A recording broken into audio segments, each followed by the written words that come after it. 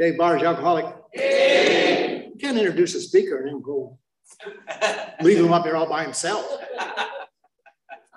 Nervous. Good to be here. Good to see you guys. I come out in this area every once in a while, and it's, so I see some smiling faces that I recognize, and it's always good to see some people you know. Good for me. It's not so good for them, but it's good for me. And I was enjoying all the beginnings of the meeting. Listen to different readings you do. I'm real tired tonight, so when I get tired, I get picky. Is anybody like that? And so I'm listening to everything that's said up here, and everybody's reading. And so you guys read chapter 3, and then you read chapter 5, and that's incorrect. I don't know why you're doing it that way. That's my head talking. I got these little voices, you know. Sometimes I have to get popcorn and feed them the popcorn. But in the annuals of Alcoholics Anonymous, chapter 5 was read at some of the first meetings once it got out of the house in Westwood. When it got to the hotel, the guy was leading the meeting, didn't know what to do. So he opened the book and started reading chapter 5 in Los Angeles. And that's got around the world now. Not everywhere, but around the world. So some people would read just the steps. Some people read a portion of chapter 5. Then first woman in Alcoholics Anonymous in LA was named Sybil, and she had a brother named Tex. And Tex was a truck farmer. That meant you had a lot of guys working for you, that you throw on a truck and you go to people's farms and pick the salary and all that stuff. And he brought all those guys to the meeting, and they would never let him talk. So he was sober for a year or two they wouldn't let him talk, wouldn't let him say anything. So he went and started a meeting in the hole in the ground. And because the other meetings in Alcoholics Anonymous read chapter 5, he read chapter 3. Does this sound alcoholic to you? Yeah. So I would never tell a group that, other than I'm sitting here tonight, I'm tired, and I'm saying, geez, what are they doing here? This is a newer meeting. It's not an old school meeting. And like that really matters. We've still got our 2 new guys here. How many days you got? 25 days. 7. 7? How many nights you got? He's got about 25. We're going to get this narrowed down. I'm from the South Bay. It's a different. We're not Orange County people. Not even New York people. You know, we do this day and nights and days and nights. Got to be precise on this stuff. I have 18 days today, so I'm between you guys. So I'll follow him and you follow me. And we'll see where we go. And, 18 days is a long time for a guy like me, right? 18 days. Anybody else count their days here? Who's got months here? Anybody got months? How many months you got? 4. 4 months. 9 months. Who else? 11 months. 3 months. 8. People over here are not sober on this side. They're just trying to come along. They heard there was cake and cookies here. I thought they would come in. That's good. I have 1 month. So I have 18 days in 1 month. So us people with months, we got responsibility. Tonight we got 2 new guys here. It's up to us people with months that just raise their hands. We're the ones that got to show these guys the way we do this thing. We're the ones that got to be here to greet them, show them where the cookies and the cake are. Make sure they don't leave the meeting without getting one of our phone numbers. Maybe us getting their phone number. We call them, check on them. How about years? Anybody got years here? Shout them out. How many years you got? 7. 34. How many? 9. 17. 2. 6. 33. 26. 26. 33. 6. How many? Bingo. Bingo. Awesome. I knew I heard something. I didn't know what it was. I have 50 years. 50 years. Long time for a guy like me. It's a long time for everyone that raised their hand and said how many years they had. It's a long time. It's not a contest. not a contest with ourselves, isn't it? I have a guy that I have a lot of years sober for a guy like me. And I have my month now.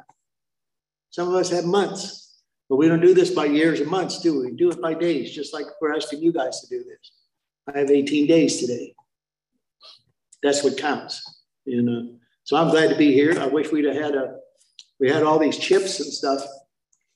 When I first got sober, they at a meeting, they gave me a white chip. That meant surrender. When they gave me the white chip, I don't know I was surrendering, but if they'd have told me that, I would have took the chip. Don't want to surrender. But chips have been around a long time. So I rode over to Topanga. Tim, he's my road dog. He and I go every places. And, Tim was at my wedding years ago, and he was at the divorce. Tim was at another wedding. He was at that divorce. Tim was one of the guys that came and picked me up at my house to take me to an AA meeting to take my sober birthday cake. And he put me in the hospital instead. And they did all kinds of crazy stuff to me. That was Tim. I got out of there. Another time, Tim put me in the hospital and they did surgery on me and did all kinds of crazy stuff. It's taken me a while to figure out, Tim's bad luck.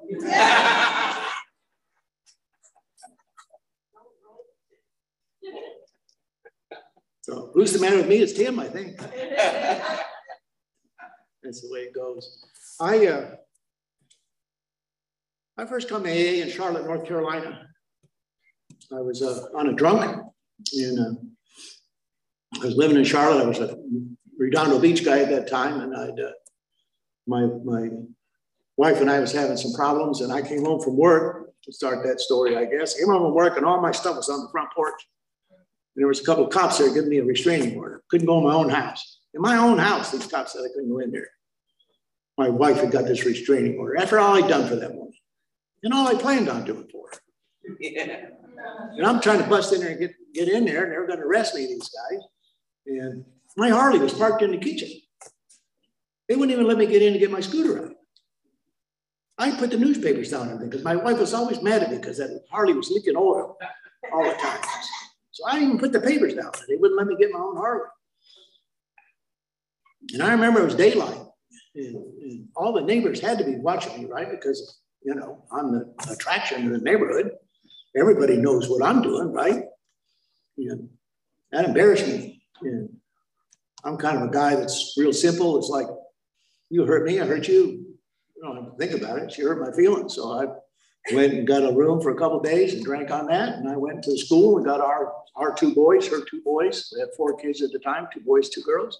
I took those boys from the South Bay and I took them to Charlotte, North Carolina. Didn't tell her, didn't tell the school, didn't tell nobody.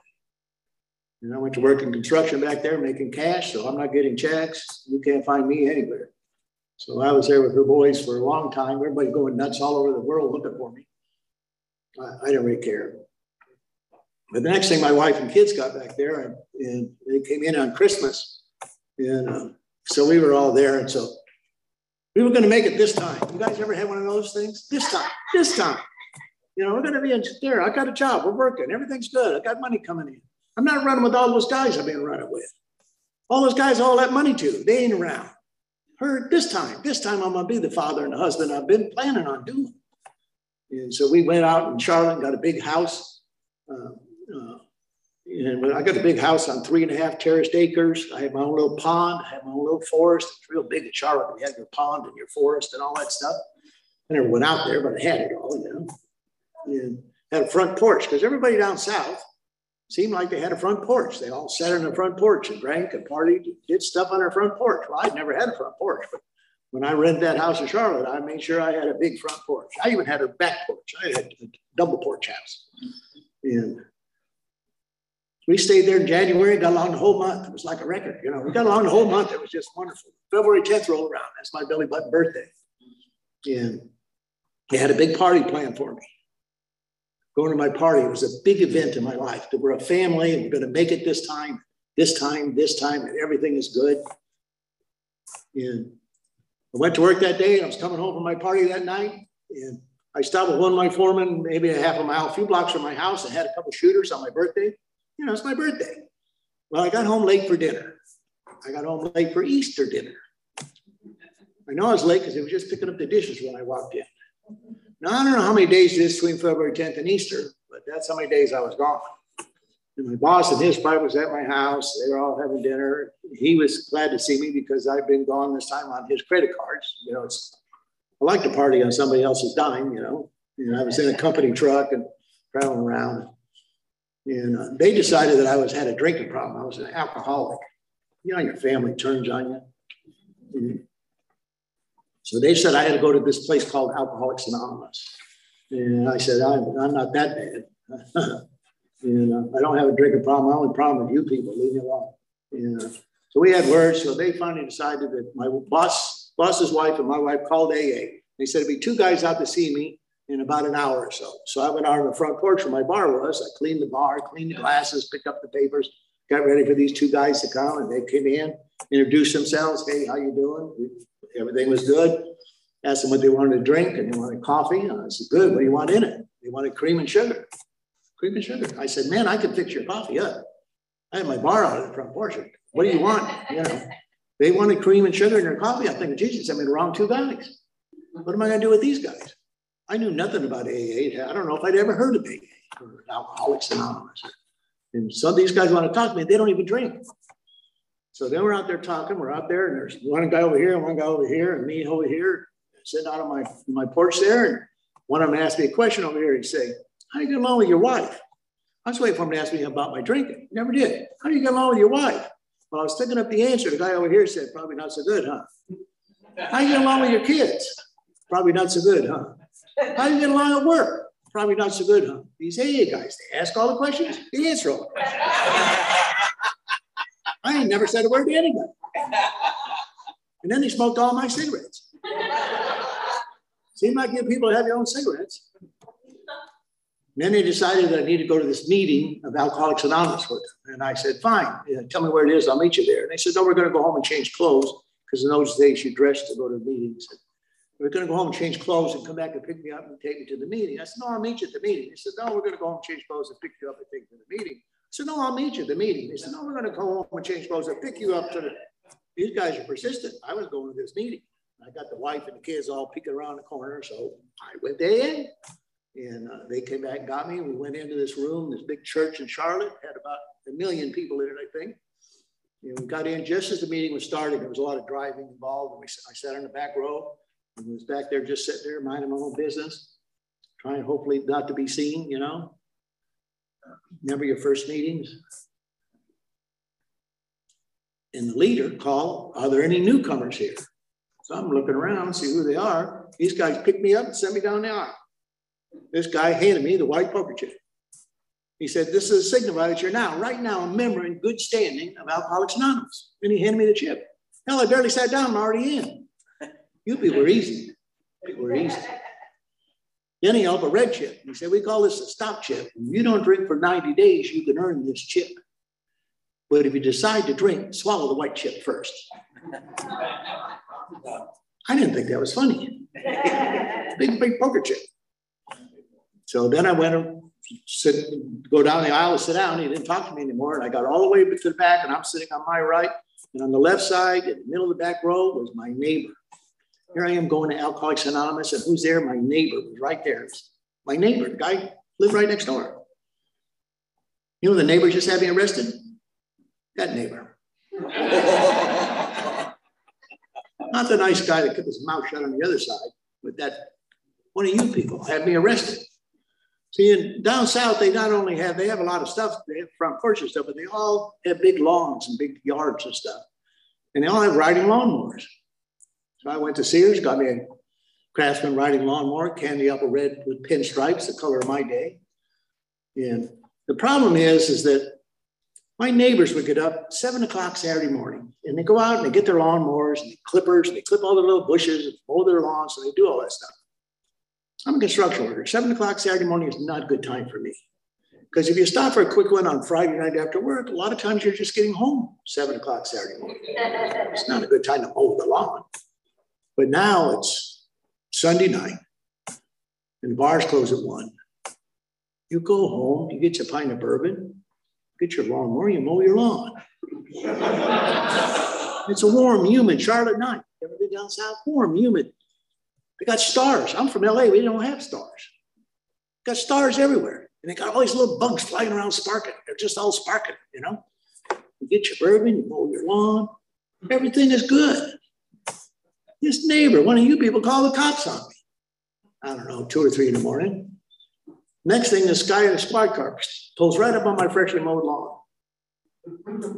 Gets out. We've been down south. They all wear them big Smokey the Bear hats.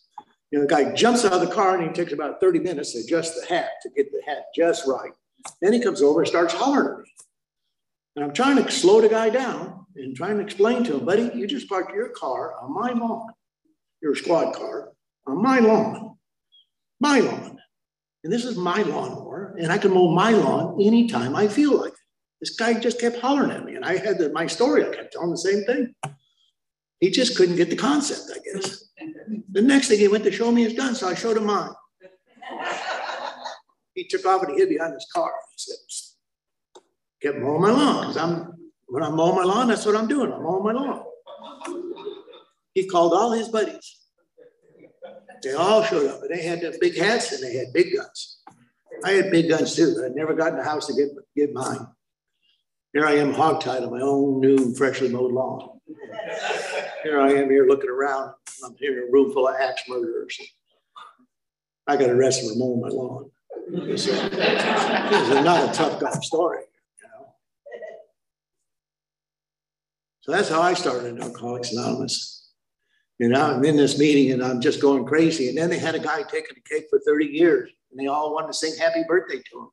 The bars I've been hanging in, we didn't do a lot of happy birthday stuff to people, you know. And this guy, they were so happy. He'd been here 30 years, sober 30 years. And they want me to go meet this guy. And I'm thinking, the guy's been here 30 years and he ain't got this down yet. Why did I want to meet him? You know? And then I thought, well, wait a minute, I got the white chip. Maybe I could help him. And so I met him. And then the meeting went on. And then a little while later, we sat down and we were going to have a speaker. And the guy got up there to speak. And I'd heard the guy when I was meeting the guy for taking a cake. The year right now is 1969, April of 69. And the big book came out, the first printing, April of 1939. So that's when he got sober. So they thought that was a big deal, you know. So here's this guy, big, tall guy, and I heard him talking. They were talking about, he went to Duke or Wake Forest, one of those colleges, you know, and they were talking about country clubs and all that stuff.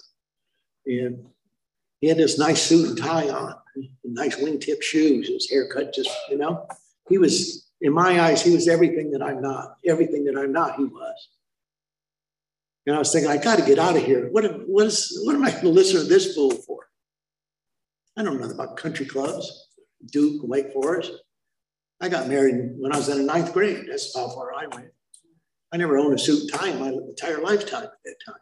I wouldn't know how to tie a tie if he gave me a tie. What am I going to listen to this guy for? What is he going to say that has anything to do with my life or me? Right away, I was different than him. But he didn't talk about Wake Forest or Duke or wingtip shoes and country clubs when he was up there talking. He was talking about his alcoholism. He told the whole group about him, about how he felt, about what was going on with him. He told people how he felt. You never give up that information, do you? You don't go around telling people how you're feeling. You don't never do that. You hold that stuff in, don't you? He talked about how his family had talked about him. They talked about him like he wasn't even there. What are we going to do with David? So we put him back in Metropolitan State. What should we do? Should we call the cops? What should we do with David? My family talked about me like I wasn't even there. I knew what he was talking about when he said that. My family was talking about people talking about me. I'm not even, you know, like I don't even exist. People treat me like I'm an old chair or something. That I don't even belong there. He talked about how he had people he cared about in his life. And he just, how many times could he tell them, I'm sorry, I won't do it again. I'm sorry, I've learned my lesson. How many times could he tell them, this time we're going to make it, this time. Know that I love you, know that I care. How many times did he know that he was connected to these people, that they were connected to him and the connection kept getting broken? He couldn't maintain that connection to the people he cared about, the people around him, just couldn't maintain that connection. And he wanted to so bad. You talk about it had to hold this hole in the middle of the stomach. Our good members here would call it a soul sickness. Soul sickness. For me, I had a hole right in the middle of my gut. I had this emptiness that I could never fill with stuff. Could I drink enough? Could I fight enough? Could I create enough trouble? What could I do to keep this hole filled, this emptiness that just was there all the time? And this guy talked about that, and I left my first meeting with a stomach ache. Because I didn't know about those things, but I experienced them all. These guys come the next day and pick me up. I said, where are we going? So we're going to a meeting. I said, I already went to a meeting. What are you talking about? We went yesterday. That was yesterday. And so they took me off to another meeting. We got to that meeting, and that meeting had all these people standing at the front door. And they all come in. You all shake your hand, put their arms around you, pat you, ask you personal questions. Hi, how are you? How do you answer that question? Is that in the big book? Hi, how are you? They all ask that. And then in those meetings, at the end, they're not smart like you guys. You guys got a good treasurer here. He's got a new car. Everything's, you know. They would, at the end of the meeting, they'd pass the basket. And you put your bucket in the basket, and the next thing, somebody is holding your hands and you're saying prayers. I don't hold people's hands, men or women. I don't want to be touched. Don't touch me. And I don't do prayers. God and I was not on speaking terms when I come to Alcoholics Anonymous. But the people just grab a hold of you and say the prayer. And then you try to get out the door, and then they get you in the parking lot, talk to you some more. So I learned right on, real early.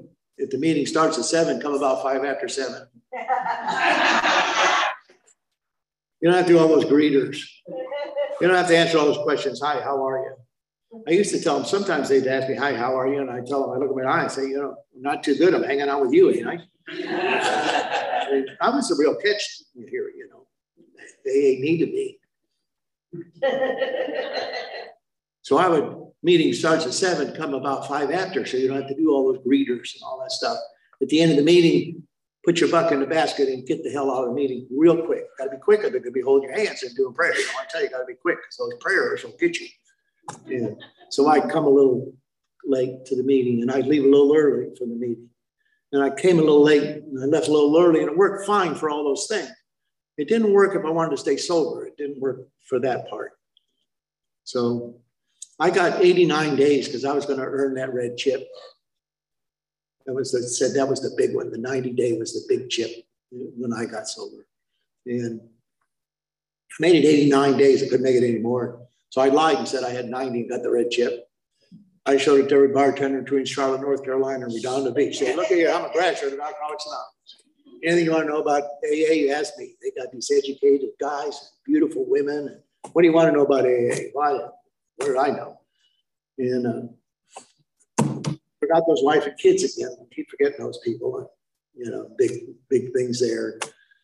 And got back to California, and I went to jail for a little bit and got out of there and came back to AA.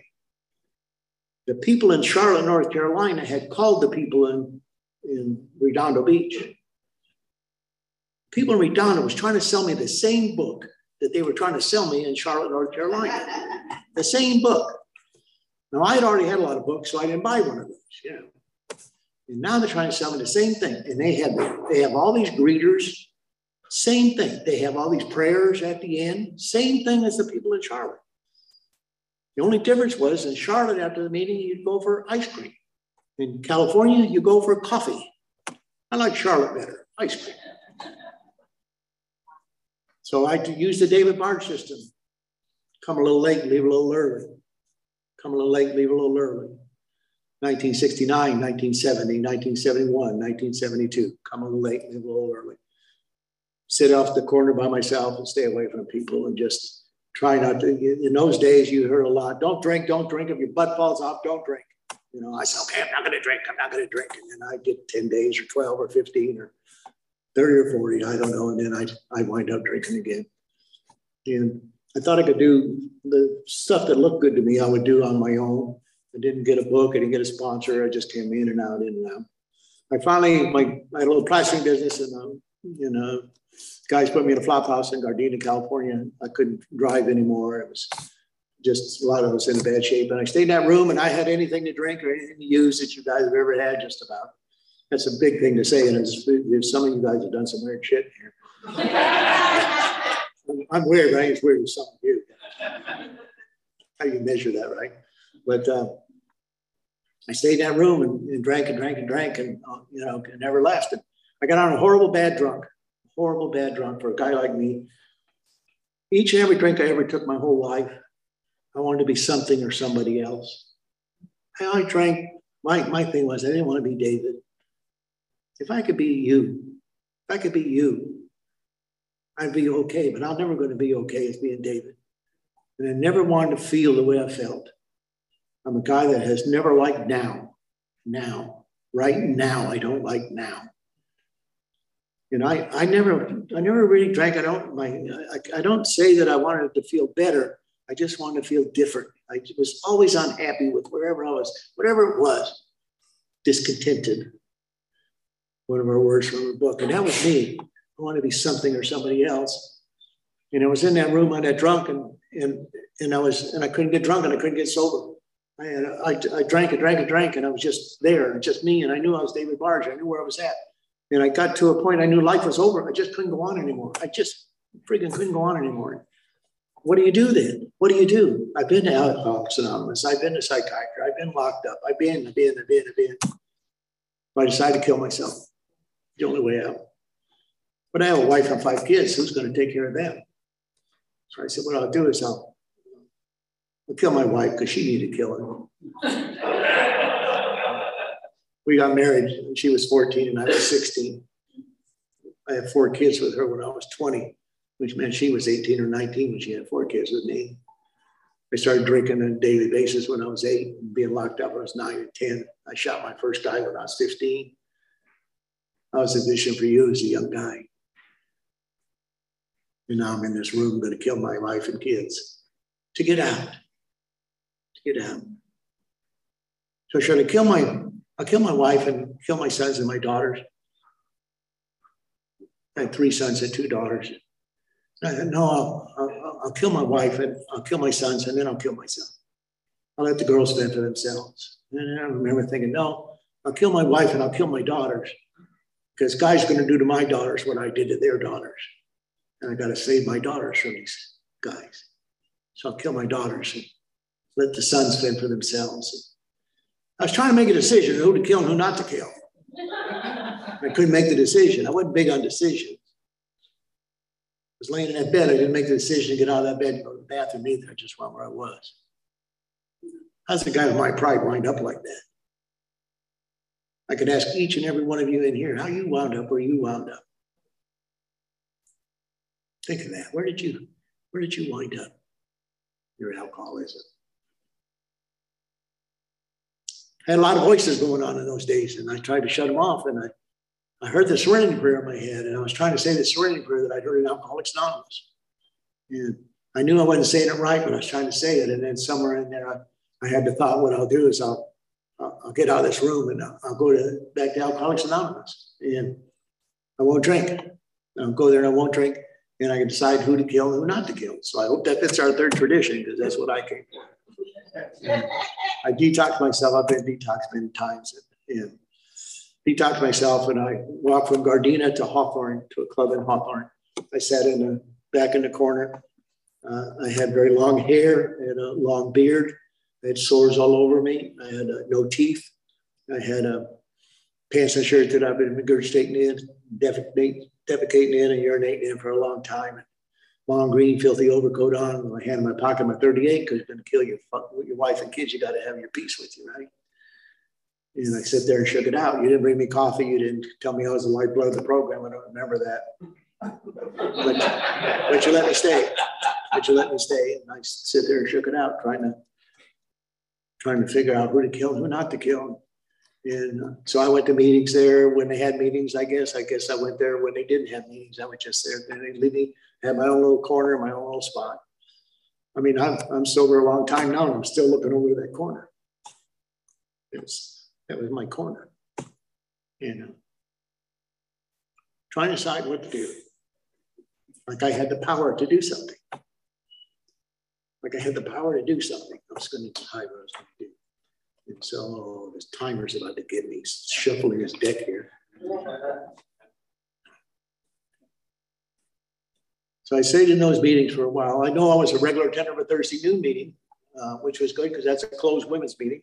I understand I never missed that meeting. I came here to this time of year. I celebrated my birthday December 18th, 1972. The old timers later told me I came a week before Christmas, and that's a week before Christmas.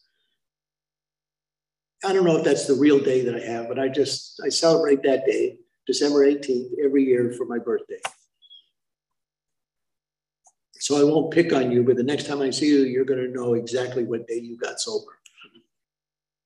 Those days are our days. Our days. Doesn't even matter if it's real days. Pick a day. That's your day. And nobody can take that day away from you. That's your day.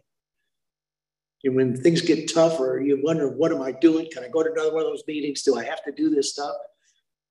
I want you to remember the day before you come to Alcoholics Anonymous, or that last week you was out there. Remember that time. Remember that time. You'll know you're doing much better today. You count that time, the time away. And it gets very valuable, and you'll treat it as a precious thing. And so I had my days and just going on. So I heard a guy in that meeting say, if you wash the coffee cups, you can stay sober. I went to the guy in the kitchen and said, I'm here to wash the coffee cups. He said, no, it's my commitment or something. So I just showed him my 38. I just said, so I'm not telling you to do that. I'm just telling you that's how I got my first commitment. So it's a program sharing. And so I washed the coffee cups. And then I heard if you pick up the chairs, he said the chairs, you can stay sober. So I went and did the chairs. And I'm a straight row guy. You go to meeting with me, my chairs are straight, baby. And so I would do all the chairs. And then they'd call on me and I'd switch meetings, switch clubs, because I knew if you knew who I was or anything about me, you wouldn't want me here. So I'm a vagabond all over my area, just going to different meetings, always doing the cups, always doing the chairs, trying to stay here. I did that for around 8 months. And I had a time I was so full of anxiety. I hadn't drank in 8 months, hadn't used it. I mean, I've been to meetings. I read chapter 5 sometimes. You know, I spoke every once in a while at a little meeting. And I was so full of anxiety, I couldn't breathe.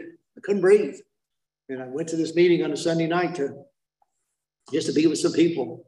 I just had to go, a meeting I didn't go to. And I just went to that meeting. And I got there early. And these 2 old timers that I'd seen around, I didn't really know, but I'd seen them around. They went and got this new guy, brand new guy, and brought him to his first meeting and sat him down. And then they left because it was early before the meeting, and they left. And then one guy's wife called back and said he went home and had a heart attack and died. And to tell this other guy to get the new guy.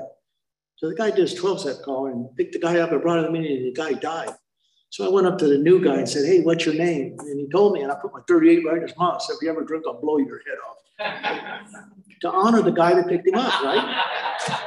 Doesn't that make sense to you guys? Made sense to me. And so why I'm telling you that goofy story is the next day I went to a little noon meeting. We didn't have a lot of noon meetings when I got sober. Most of the meetings were at night. And I went to this club where I had a noon meeting. It was the same club where this had happened the night before. And these old ladies, old gray-haired old ladies got me. They wanted to talk to me after the meeting. I said, they finally recognized my talents here, And so I said, sure, I'll meet with you. And so we met after, sat at a little table, a bunch of gray old ladies, a couple of old guys standing there. I'm 31 years old at the time, and 31 going on 96, I think. And one old lady started cussing. My God, I never heard an old lady grandma cuss like that. I didn't know grandmas knew cuss words like that. And then she finally stopped and she said, David, this is what you sound like when you talk. We don't know what you're trying to say, but we know how you're acting. We want you to learn a new language of Alcoholics Anonymous. Look me right now, he told me that. The other old lady looked at me and said, we see that gun in your belt. We're afraid of you. We're afraid to laugh around you. We're afraid to talk around you. We're afraid you're going to go nuts and kill us all. And we don't want you to bring that gun to meetings here anymore. If you have to take your gun to meetings, go to Laguna de Miguel. Just you'll meet it up. Look me right now, he told me that. And the other old lady said, you got to get a sponsor. So I don't want no sponsor. He says, yeah, you got to get a sponsor. And I said, oh, okay, just so they leave me alone. And he says, yeah, ask one of those guys over there. I'm like, right now. I mean, I'm going to get a sponsor later. And so I asked one of those guys to be my sponsor. And the first thing he says, get your big book and be in my house Monday night at 7 o'clock. We're going to read the book and work the steps. So I said, okay. I already did all that stuff. He says, get your book and be at my house Monday night at 7. So I went to his house, took me in his little kitchenette there and sat down. He said, okay, I'm going to be your sponsor. We got some things we got to do. I said, oh, yeah, what's that? Oh, there's always rules. There's always rules, right? He said, you can't bring your gun to meetings anymore. I was going to ask him, do you mean the my 38 in my pocket or the little 32 I carry in my boot? Because any fool knows 2 guns is better than 1. But I said, I better not ask you that. It's okay, I'll try not to do that. He said, I'll ask you to try. I'm telling you, don't bring your gun to meetings. You don't need a gun in the meetings now, Alcoholics Anonymous. Nobody wants bad for you here. Everybody wants good for you. You don't need to bring the gun. You don't need a gun. Don't bring your gun to meetings anymore. I said, okay. So what else I got to do? He said, you got to stop taking the money out of the baskets. I said, who told you I'm taking the money out of the baskets? He said, everybody knows you're taking the money out of the baskets. I thought it was slicker than that. Tomorrow when you go to the meeting, once you put a little in, you put nothing in, you get nothing out. Put a little in the meeting and then put a little extra for how much you take it. I said, I don't know how much I take it. He says, you put a little extra and I'll tell you when to stop. 18 days, 1 month, and 50 years. They have not told me to stop. I don't think I got this much. I'm going to be your sponsor. You can't sit in the corner by yourself. You have to sit with a group. I remember telling him, I don't want to sit with a group. You know what he told me? I don't want to be your sponsor either. But if I'm going to be your sponsor, you're going to sit with the group. Yeah, I want to sit with the group. Then he says, at the end of the meeting, we hold hands and we say a closing prayer. And I want you to hold people's hands. And you don't have to know the prayer. You don't have to believe in the prayer. But I want you to hold people's hands and be part of the group to close the meeting. I said, I ain't going to do that. I don't want to be touched. They ain't touching me. I ain't touching them. I don't, God and I are not on speaking terms. I'm not doing prayers. I'm not holding people's hands. He said, come on. He stood up. He started standing up. He said, come on, we'll go down to the bar and I'll buy you a drink. I says, I thought you was my sponsor trying to help me to stay sober. He said, I am trying to help you to stay sober. If you want what we have here, you'll do what we do, not what you do. You'll do what we do if you want what we have. And what we do is we get together and we sit as a group. And what we do is we hold hands and at least link up to say the closing prayer. He said, if you could do that long enough, you might learn the prayer. You might, and you might believe in the prayer. But right now, I just want you to be part of the group. And what that story is all about is my whole life changed. My whole life changed. Just that simple. Started seeing life through other people's eyes. I started doing the things that I knew was stupid. You know, sponsors tell you stupid stuff, and you do stupid stuff and you feel good. You know, it's like, what is that about? You know, I went to the meeting. I always remember this. When you get a sponsor, you got to go to the meeting where your sponsor goes. So I went to the meeting where my sponsor went, and he was sitting right where you're sitting. I got to the meeting, and I'm there talking to him, and I started straightening the chairs up. And he said, what are you doing? I said, look at these crooked rows. I can't stand crooked rows. He said, oh, is that your commitment? I said, no, not my commitment. I've never even been in this meeting before, but I don't like crooked rows. He said, well, maybe the person that's setting the chairs and has that commitment likes crooked rows. And you need to learn to love and support them for the job they're doing. Sponsors tell you stupid stuff. Guys putting chairs up crooked and I'm going to love and support them. The same guys talking in the meeting that said the same thing that he said yesterday and I'm going to love and support him. The same people are just cutting me off on the freeway and I'm going to love and support them. What is this about that I got to learn to do those kind of things? Learn to be David Barge and stand up for David Barge, but not against other people. How do I do that? I could stand up for me, but I don't have to stand against you. I don't have to chase the guy down on the road anymore. I don't have to follow the guy out of the meeting. Tell him how to do it. Stand for who I am and not against anybody else.